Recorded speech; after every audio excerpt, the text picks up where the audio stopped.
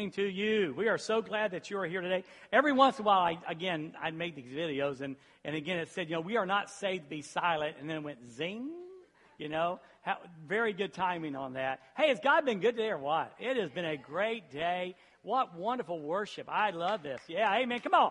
Why not? Hey, amen. Come on. The songs were just incredible. I love this last one we did. I saw it several times back in the past, and I've decided we're going to learn to sing it here at Deville. It really is cool, really is. So thank you for coming today, and here we are like in week number 3, I think it is, of our Ouch Oi Zing series. So anyway, I've been doing math recently. Like, for instance, I've been a pastor now for 37 years. 37 years I've been doing this, and I got thinking, I've been in the administration business for 47 years. Wow, yeah, that's a long time, When I graduated from high school, I joined the Air Force, and they put me in the administrative career field. Great preparation for the day that I would step into a pastor's office and be a pastor. I could type, file, answer the phone, you name it, I could do it. And, computers have been a big part of my life. When I went to the Air Force, we had the old manual typewriter. Finally, we got really big time and got the IBM Selectric. And then one day, we got a word processor on base. And what that meant was you type it on the screen, you fix your errors, and then it would print it for you. We had one for the entire base, so you had to schedule time to go. Eventually, of course, we ended up with PCs and computers and all of that, and we had it on our computer. So it's just been a big deal for me. There's a reason why I like computers so much is because it's been a huge part of my life. And it's really helped me in my administrative field. The pastorate, doing my sermons and things like that, the computers have been huge. So all of that is large. So, when you get something cool like computers, someone's going to mess with it. And so we ended up with things like malware, viruses, and worms. And these are things that are put into the machine, either something we do, a certain click that we do, and it messes up the machine. You're very familiar with viruses. You may have had this happen to you. Pops up on your screen, and it says, "This is Microsoft. You have a virus. Click here." Well, honey, if you click here, you're dead. Kiss your computer goodbye. All right? Or, hey, you've won the lottery. We want to give you a new car. Click here. And if you click there, you're down. So those are things that happen, and they really can mess with your computer. And then there's these things called worms, and they kind of work the same way, okay, but differently. Same idea, if you want to do this, click here. Sometimes it's just opening an email, a suspicious email. When you open that up, you're dead. And worms are a little bit different. They're not quite as violent as viruses. Okay, but what they do is they usually, one of the big ways they get you is they get on the machine and they start replicating itself. A virus will attach itself to a part of your computer, a piece of software on your computer, a file, and again, it will attack that file. But worms just simply sit there and replicate themselves over and over again. And before long, you look at your computer, you look at your hard drive, and it's full, okay? It's full. And your machine, now listen, I'm going to help you today. Your machine gets slower and slower and slower. So if you're sitting there going today, that is me. Well, that's worth the price of admission. You probably got a worm, okay? And they sneak their way into our computers. Well, today we want to talk about a wormy world. And, trust me, it's my first opening illustration was going to be a picture of them pulling a giant worm out of a guy's foot. Yeah, we decided that was probably not very cool. I asked Brent, he said, I don't think they'd like that. But this is even better because, again, these worms worm their way into our computers. And I want you to understand, in a wormy world, okay, it really worms its way into our lives. And that's what I want to talk to you about. I hope you'll stay with me through this. Very important message today for our families and for ourselves. Now, Edmund Burke said something and by the way, lots of people have said this, but Edmund Burke is one of those that said this. And here's what he said. All that is necessary for the triumph of evil is that good men do nothing. All that is necessary for the triumph of evil is for good men to do nothing. We often find ourselves, probably most of us here today, would agree that the world's kind of messed up, okay? And you might say, well, how did that happen? Well, part of the reason that happened is because good people stood by as evil was going on and did nothing. It's certainly true of generally in culture, but it's also true in the church. You know, we have set by for so long while culture, you know, has just gone down. And, you know, all that we did was nothing. All we did was nothing. You know, you think since 1973, 65, 70 million babies have been murdered in the womb. And it's horrible. It's horrible. But then all of a sudden we get news like the law in New York City where an abortion can be performed up until the moment the baby's born. I mean, you think it could get no worse, and then it does. And then several years ago, of course, the world comes along and gets their hands in God's business and tried to redefine what a marriage is. God said marriage is between one man and one woman. And the world comes along, culture comes along, and worms its way into God's business and tries to say that you can have two men or two women being married. Well, I guess they can live together, do what they want to do. But let me tell you something. I've said this before, I'm going to say it now. And my point is not to offend anybody, but I'm going to speak the truth. And that is this. Marriage belongs to God. The world can tell it, they can say what they want to, but marriage is God's. They'll have to come up with a different term. I don't care what term they come up with, but marriage is a biblical term and belongs to God. And God says marriage is between one man and one woman. And again, that's just one of those things where culture has changed. Right and wrong. Right and wrong changes daily. And parents, let me tell you a secret. You're going to have to determine what you're going to tell your kids. Because in the world's view, what is right today, 2 days from now, a week from today, a year from now, may be totally wrong. It's like when you walk on the sand of the beach. If you ever walked on the beach before or a sandy area, you know how the sand shifts under your feet. It's really difficult to walk. Well, that's how right and wrong is today. The world dictating what's right and wrong changes their mind constantly. Yeah, again, with the sense of abortion, I think it's sadly true, but I just saw in the news where, if you kill a woman and she's carrying a child and that child is killed too, then you're charged with 2 counts of murder, which you should be. But at the same time, this crazy world we live in, a woman has the right to kill a child in her womb. It doesn't make any sense. It really doesn't. And all that's necessary for evil to prevail is for good people to do nothing. So the question isn't, as Christians, do we have the right to speak out? As Christians, now let me put it in a term where you're going to identify with. Someone in this room will identify with. As a Christian, do I have the right to force my values on someone else? Well, first off, news flash, the world is forcing its values on you. News flash. But the question is not, do I have the right to speak out and speak my values in the world? It's how can we not? As Christ followers and what we believe about God and the Word of God, how can we not but speak out?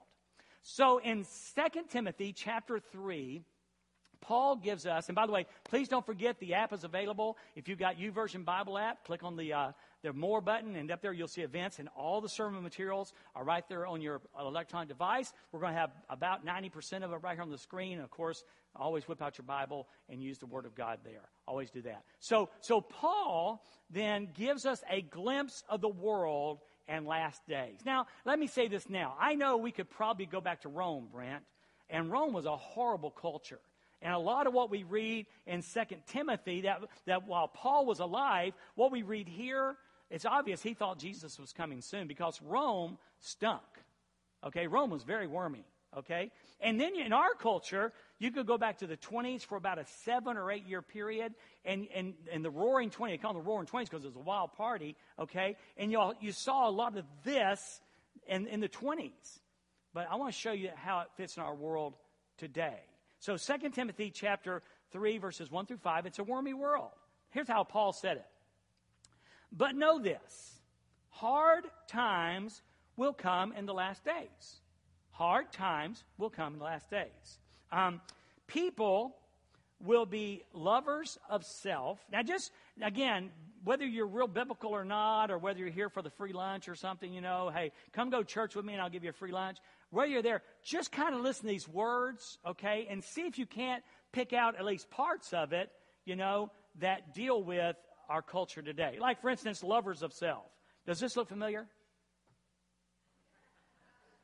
Selfies, it's just crazy. I'm not saying they're wrong, just saying it's crazy, how people just constantly are taking pictures of themselves. All right? So, lovers of self, lovers of money, boastful, proud, demeaning, disobedient to parents, ungrateful, unholy, unloving, irreconcilable, slanderers, without self-control, brutal, without love for what is good, traitors, reckless, conceited, lovers of pleasure rather than lovers of God, holding to the form of godliness but denying its power. Now, again, whether you're a Bible person or not, you'd have to look at those descriptive adjectives and nouns and go, oh, yeah, that does kind of sound like American culture today. It does. But you ask yourself this question: how did we get here? How did we get here? Well, let me tell you this. In my yard, in my front yard, if you drive by next time, house with a white fence, if you look next to the alley, there's about a 20-foot tall maple tree. It's about 20 feet tall, and right now it's still only about this wide. It'll get bigger, but right now it's that big. And so, not now, well, actually one guy, Jeremy Bennett, but not now, but in about 10 years, someone's going to drive by my house, and this thing is, one, it's like 3 feet from the alley, and two, it's about 10 inches from my fence. So in 10 years, when that dude is even taller and fatter, someone's going to drive by the house and go, why did he plant that tree there? And the answer is, I didn't. I didn't. Either a bird came by and went, or Bob, my neighbor, has a maple tree, and it may have done the whirly-bird thing and ended up by my fence. Well, it started growing, and one day I'd cut it down, and it'd come back, it'd cut it down. And so finally one day, it was about this tall, just one string, just one thing, no branches. It's about this tall. I said, I'm going to let that sucker grow. And ta-da! I now have a maple tree. In the fall, it's pretty. It's got leaves, all 9 yards. And in about 10 years, it's going to be really big. And they're going to go, why did he plant that there? And the answer is, he didn't. He allowed it. And that's the way it is with worming culture. People are going to say, how did we get here? And we're going to say, oh, I didn't cause it. I just didn't stop it. And all that's necessary for evil to triumph is for good people to do nothing. Now, what I want to do is, I want to read 2 Timothy 3 again, but this time from a paraphrase called The Message. It'll put it in even better terms for you to grab, particularly if you're the younger generation.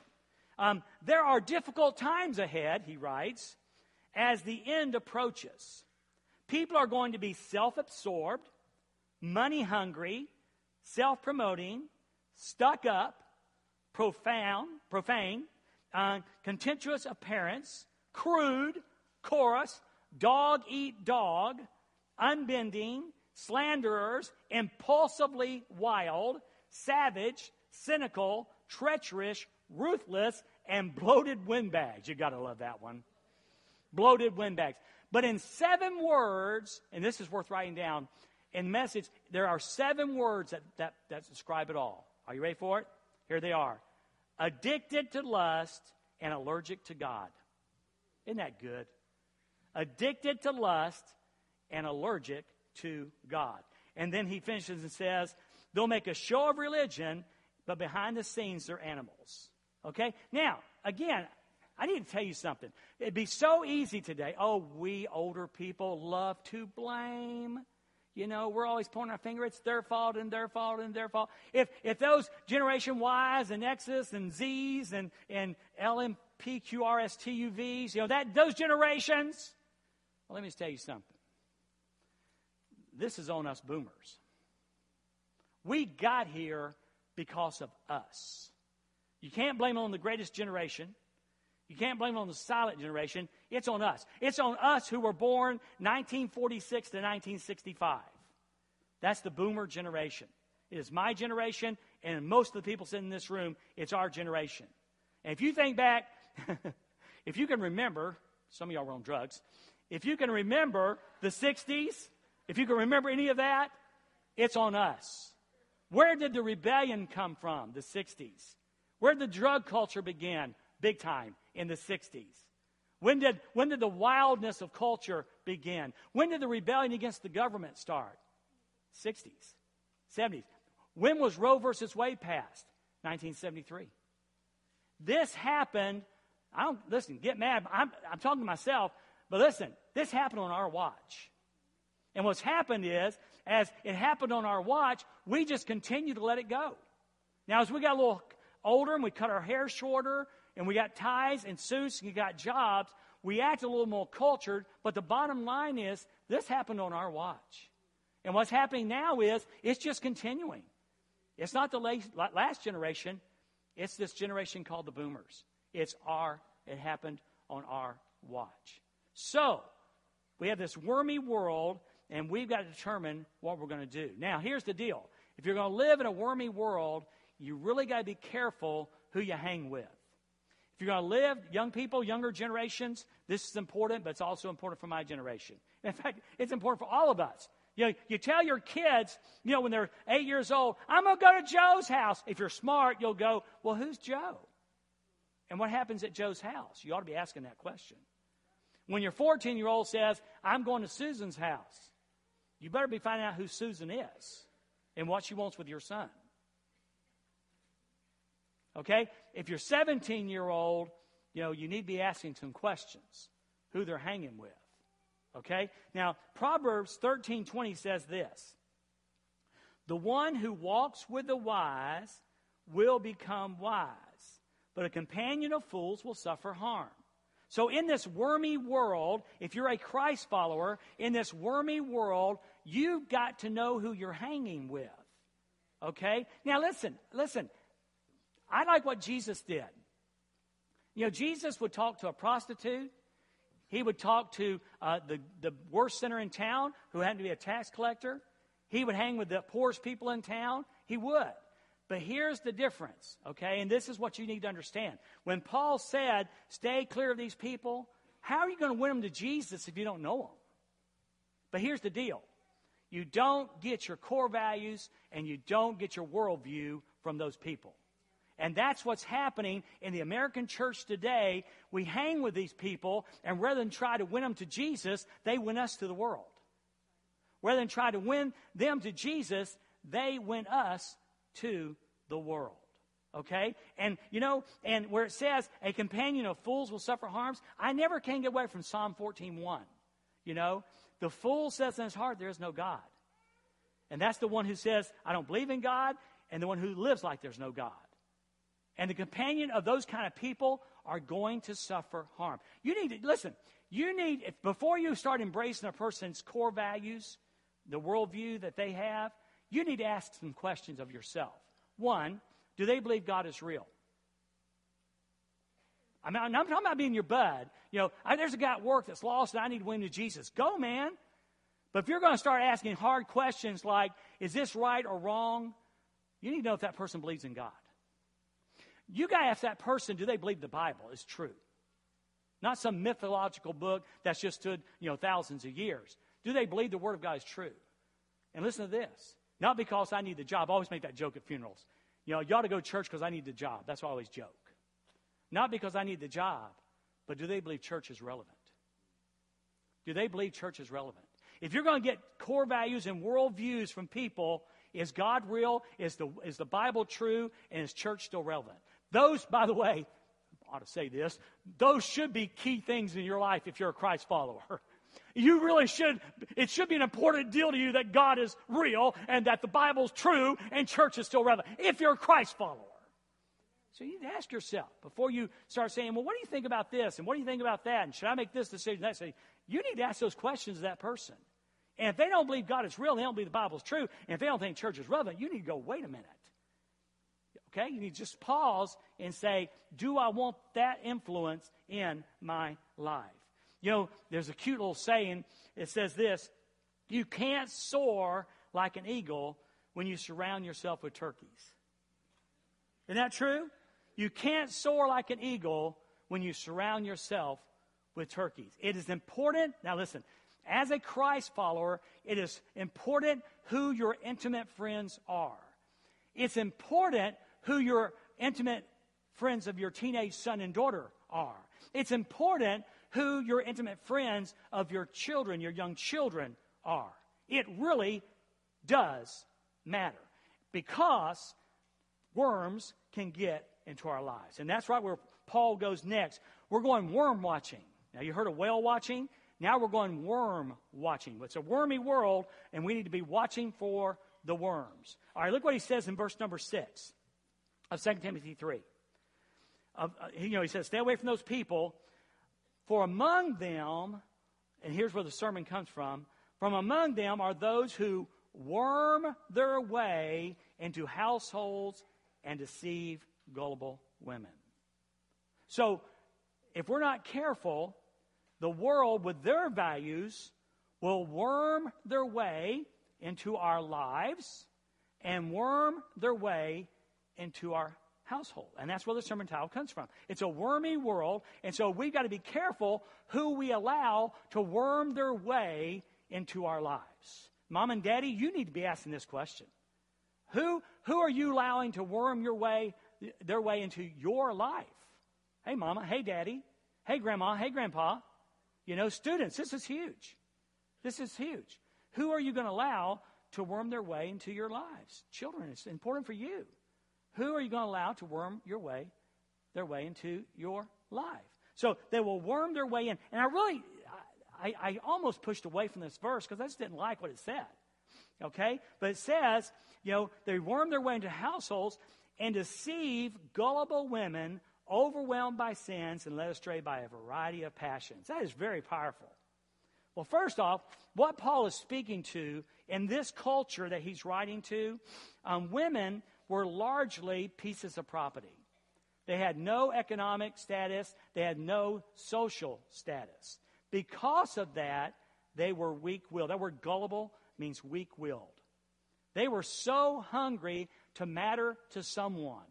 And so false teachers would come into the homes, okay? Dad was away at work, and they would come in, and they would sway these gullible women, these weak-willed women. And they would persuade them, one, because they were overwhelmed by sins, okay, and led astray by a variety of passions, okay? In other words, they would make them feel important, and they would follow what they said, okay? Now, here's the deal.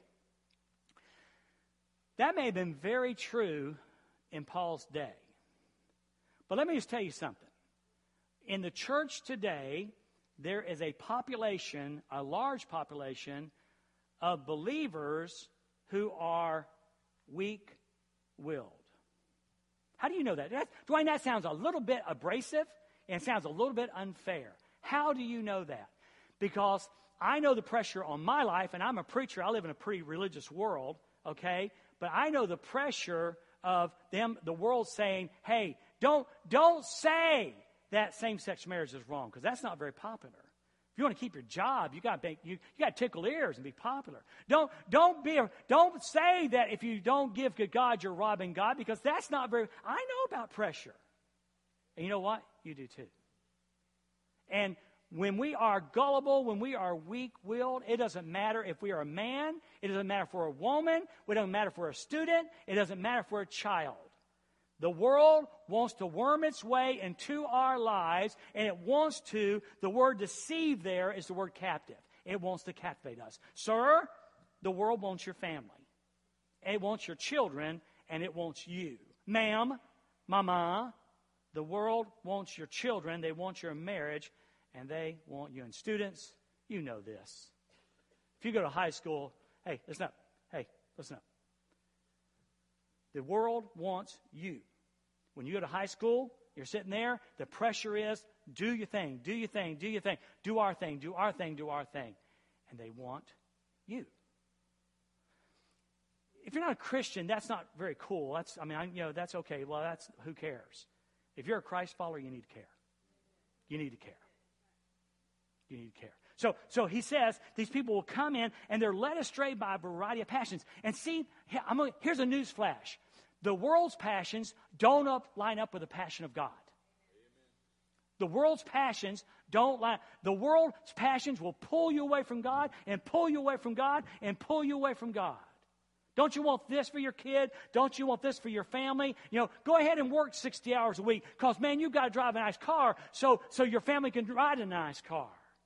You want your kids to have all the different things, all the activities you can imagine, okay?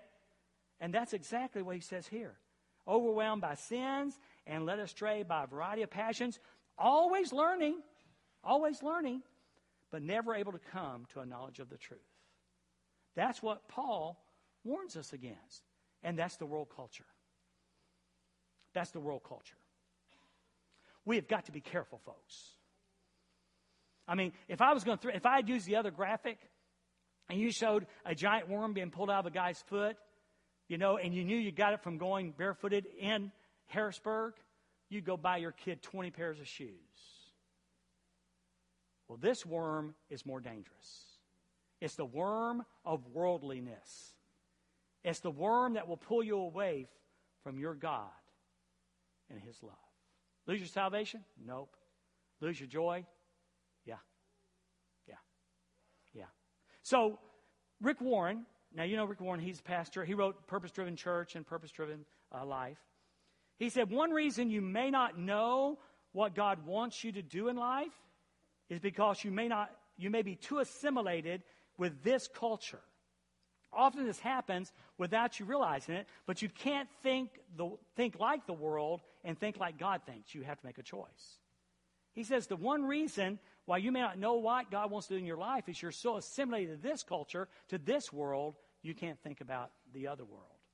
Now, we're going to use an illustration today that needs about a little bit of a pause. I know many of you don't even know what, if I said the word Star Trek, you'd go, Star what? Okay? I understand. One, it's getting to be a very old series and films that came out. Every once in a while, they'll produce another one. But in the Star Trek movies, there was one of the bad guys was called the Borg.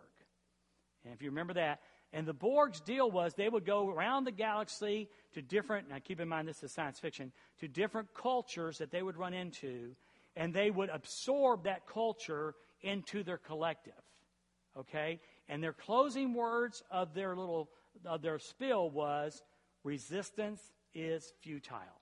Now, this is a 17-second clip, and Kayla, if you can play it twice, I want you to play it twice. Forget Star Trek, forget the Borg. Listen to the lines in this little film and listen to it thinking about how the world wants you. Go ahead. We are the Borg. Lower your shields and surrender your ships. We will add your biological and technological distinctiveness to our own. Your culture will adapt to service us. Resistance is futile. All right, play it again. I know it's hard to understand. We are the Borg. Lower your shields and surrender your ships. We will add your biological and technological distinctiveness to our own. Your culture will adapt to service us. Resistance is futile. We're going to take your biological, who you are biologically, and integrate you. Your culture will be a part of ours. Resistance is futile. And that's the message of the world. And that is the danger of the world. The world wants you to become a part of their culture. They want to pull you away. And again, once again, if this was the 50s, we wouldn't be having this conversation.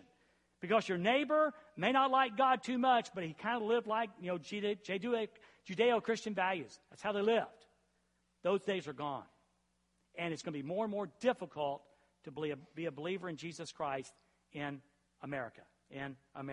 Now, Paul continues talking with Timothy to 2 Timothy 3, 8, and 9. Listen to this.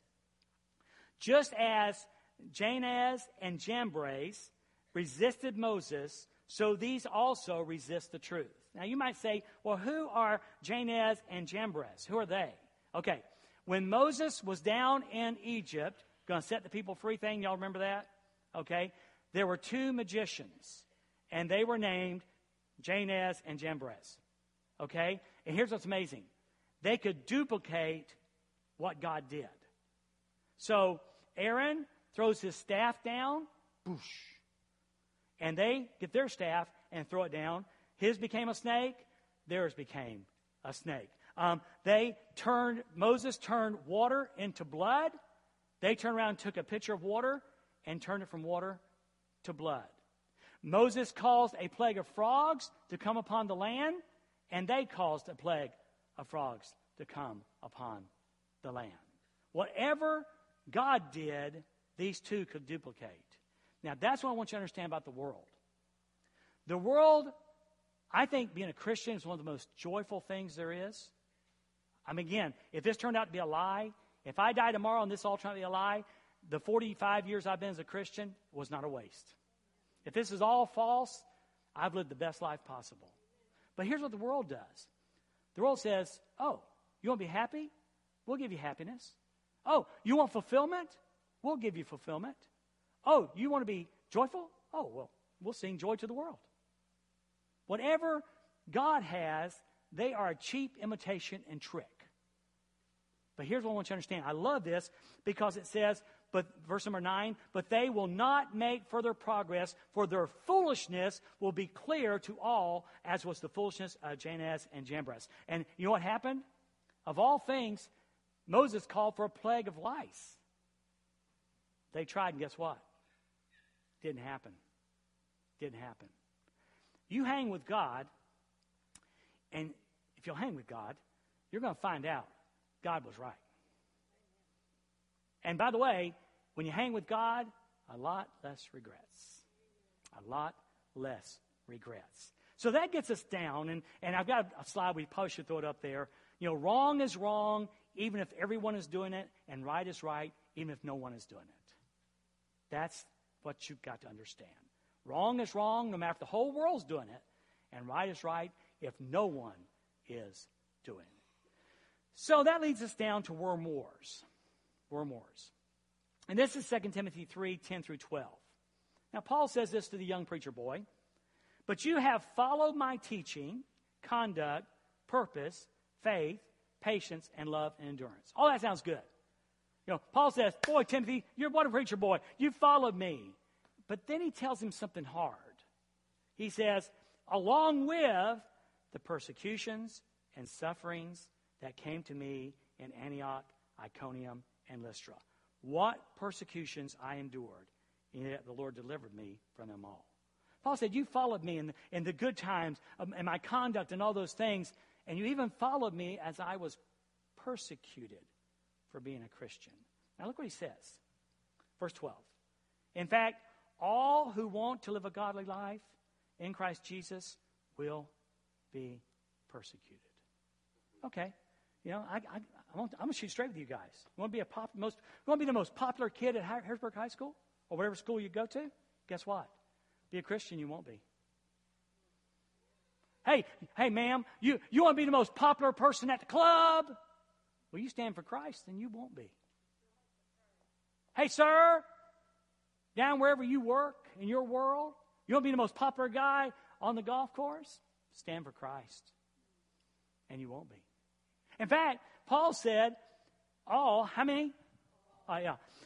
who want to live a godly life in Christ Jesus will be persecuted.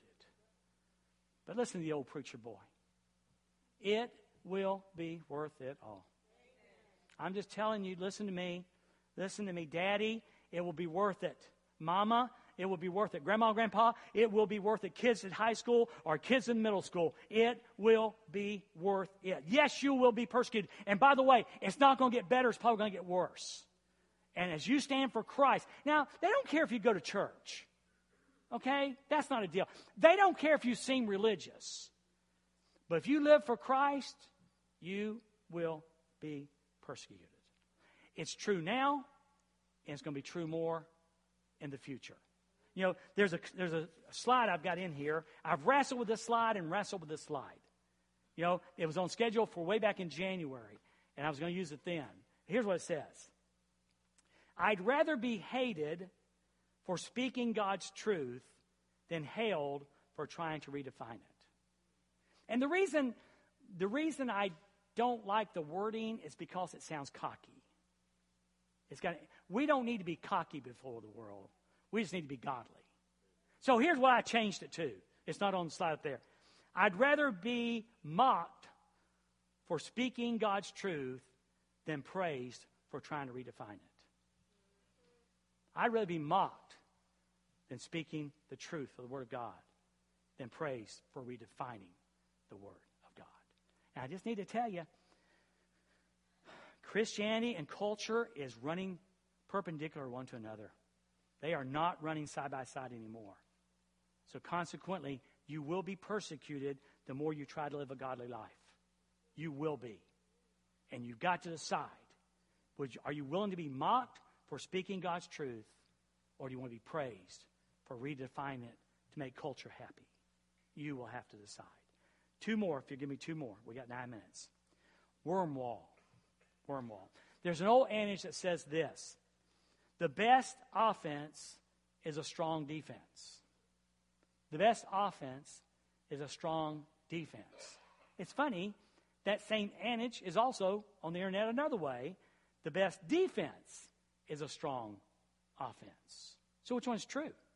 Both. In the world of sports, in the world of war, and in the world of Christianity, the best defense is a strong offense. The best offense is a strong defense. Both ways. Look what Paul says in 2 Timothy 3:13. Evil people, there are people in this world, in your culture, in your world today in Harrisburg, and I know, Terry, I know you know one, who just are atheists, and they hate God, they hate Christianity, they want nothing to do with it. You know somebody like that? Sure do. Tim knows them too. Okay? So there are people like that. There are evil people, but also there are imposters. And these are my friends, the practical atheists. They say they believe in God, but live like He doesn't exist. They say they believe in God, but then live like He doesn't exist. And Paul says evil people and imposters will become worse. So this is not going to get better left on our own. If you're waiting for America to have a great revival while we sit by and do nothing, it ain't going to happen. Let me tell you something. If you really want to see America turned around, the best thing you can do is start with your neighbor and lead them to the Lord Jesus Christ. The best thing you can do is pour Jesus Christ into the life of your children, so there's no doubt in their lives that they know you love Jesus and you want them to love Jesus the same way. That's what needs to happen. But to sit by and complain about politics, to sit by and let society worm its way in and pull us away from the things that we supposedly value, it ain't going to happen. If we want God to do something, then we've got to stand with God. If we want God to do something, we have got to stand with God. So he says it's going to wax worse and worse. Now, listen, this is so good. Look at verse 14. But as for you, hey, Timothy, as for you. And I could look people in the room, around the room here going, as for you, and as for you, and as for me, as for Judy. But as for you, continue in what you have learned and firmly believed. Hey, Timothy, these are hard times, Paul would say. So my advice to you is to continue in what you have learned and what you firmly believe. Continue what you've learned and what you firmly believe. You know those who taught you. This is so cool. Listen, in 2 Timothy 1:5, same book, different chapter. Listen to what Paul says. I recall, speaking to Timothy, I recall your sincere faith that first lived in your grandmother Lois and in your mother Eunice, and now I am convinced in you. Isn't that a beautiful answer to this? You know those who taught you. How many of you have a godly grandmother? Somewhere back in your past, you've got a grandmother, and she taught you to love Jesus. There was no doubt in your mind that grandma loved Jesus. And then if you're blessed, because you had a grandma, you have a mom. And they love Jesus. And you know what? The chances just explode when you have a godly grandmother who truly lives it. With a godly mother who truly lives it, you end up with a guy like Timothy. Now, you know what's interesting in Timothy, by the way? Well, Dwayne, you don't understand. Dwayne, you don't understand my problem. Well, what's your problem? Well, you see, my family, yeah, I had a godly grandma and a godly mama, but my daddy, My daddy didn't treat me right. My daddy left. My daddy didn't go to church. And I'm the way I am. I'm weak-willed in my faith because of my daddy. Oh, I forgot to tell you something. Timothy's daddy was Greek, and as far as we know, was not a believer. Quit playing the victim card. Step up to the plate and be a man and woman of God. No matter what your mama or no matter what your daddy. If you're blessed with a godly grandma, praise the Lord. If you're blessed with a godly mama, praise God. But step up and play. He said, this faith lives in you.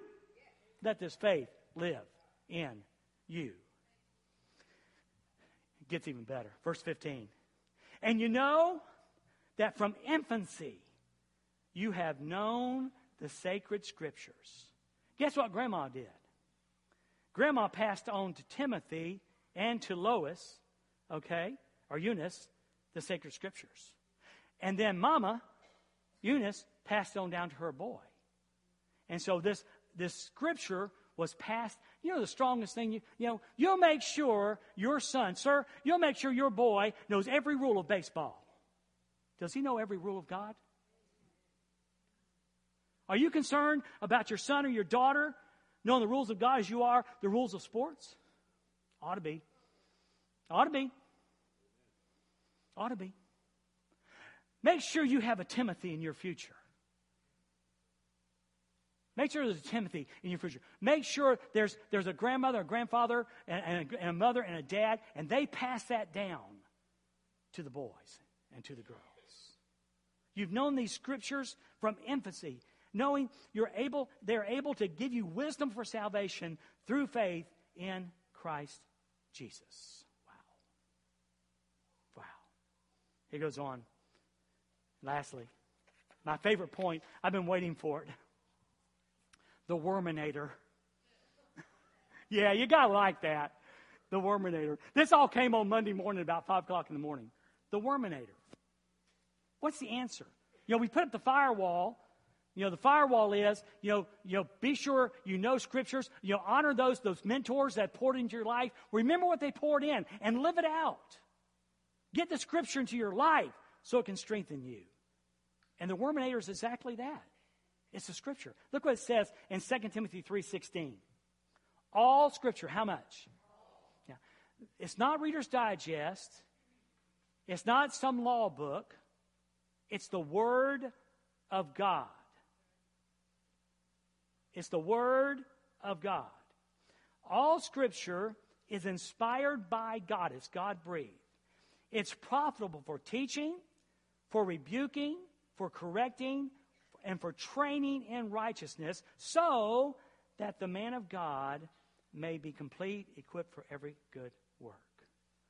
The way you stop the worms of the world is the Word of God. Not just hearing it, applying it. Be doers of the word and not hearers only. So it's so easy. In this crazy world of upside-down values, the crazy world where we don't know what life is, the crazy world they're trying to redefine marriage, crazy world is what's right tomorrow will be wrong tomorrow, and what's wrong tomorrow is going to be right. In that crazy world, there's one thing we can stand on that never changes, and it is the Word of God. It's the Word of God. If you want to know what marriage means, look at the book. You try and say, Dwayne, a lot of people say pornography is really not wrong because it don't hurt anybody but me. Read the Word of God. Well, Dwayne, there's a thing about gambling. Read the Word of God. Well, is it important I attend church? Read the Word of God. Read the book. All Scripture is given by inspiration of God. All Scripture is given by inspiration of God. And this wormy world, the one way to make sure you're worm-free. Now listen, by the way, you're sitting there going, if your world doesn't seem very wormy, you might go, why this? But if you've got a computer at home and it's running like slow, you might be going, I bet I got a worm. If your life is so chock full, because remember what does a worm do? It replicates itself until there's no room on the hard drive. If the world is replicating itself in your world with its worms, this is how you deworm yourself. Aren't you glad there's not a worm pill? That's an ugly picture. No, it's the Word of God. And here, let me make this easy for you.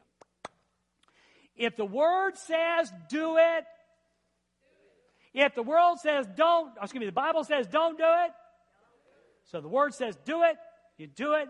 If the Word says don't do it, you don't do it. It's that simple.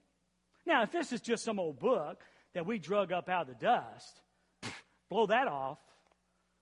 But if this is the Word of God and we're Christ followers, we better. We better. In Ephesians chapter 6, the Word says this. Take the helmet of salvation, guard your mind. Take the sword of the Spirit, defend yourself and your family, which is the Word of God. Pray at all times in the Spirit. Guard your mind, get your sword, defend yourself and your family, and talk to the Father. Talk to the Father. And that's how you get dewormed. That's how you put up the wall against worms worming their way into you and your household and your families. Now, we didn't have chance. We didn't get where I wanted to go. But in Revelation chapter 2, it's just a really good scripture. And basically says, it's the letters to the churches and the church of Ephesus in particular, and they're saying how much right they've done. But he says to the church of Ephesus, you've left your first love. You let some worms in. Worms. And the way it's worded there as you deworm is remember from where you've fallen, or words, remember what you used to do that was right. Repent, and then do what you used to do. That's the church of Revelation, or church of Ephesus and Revelation's deworming process. Remember what you used to do. Repent now that you don't do it, and start doing it again. That's it. And mom and daddy and grandma and grandpa and brothers and sisters and friends, if you're married, not married, you got a big family, little family, or no family. For the people of God, this is how we got to live in the world. This is how we got to live in the world. Can I share one more thing? 2 minutes over.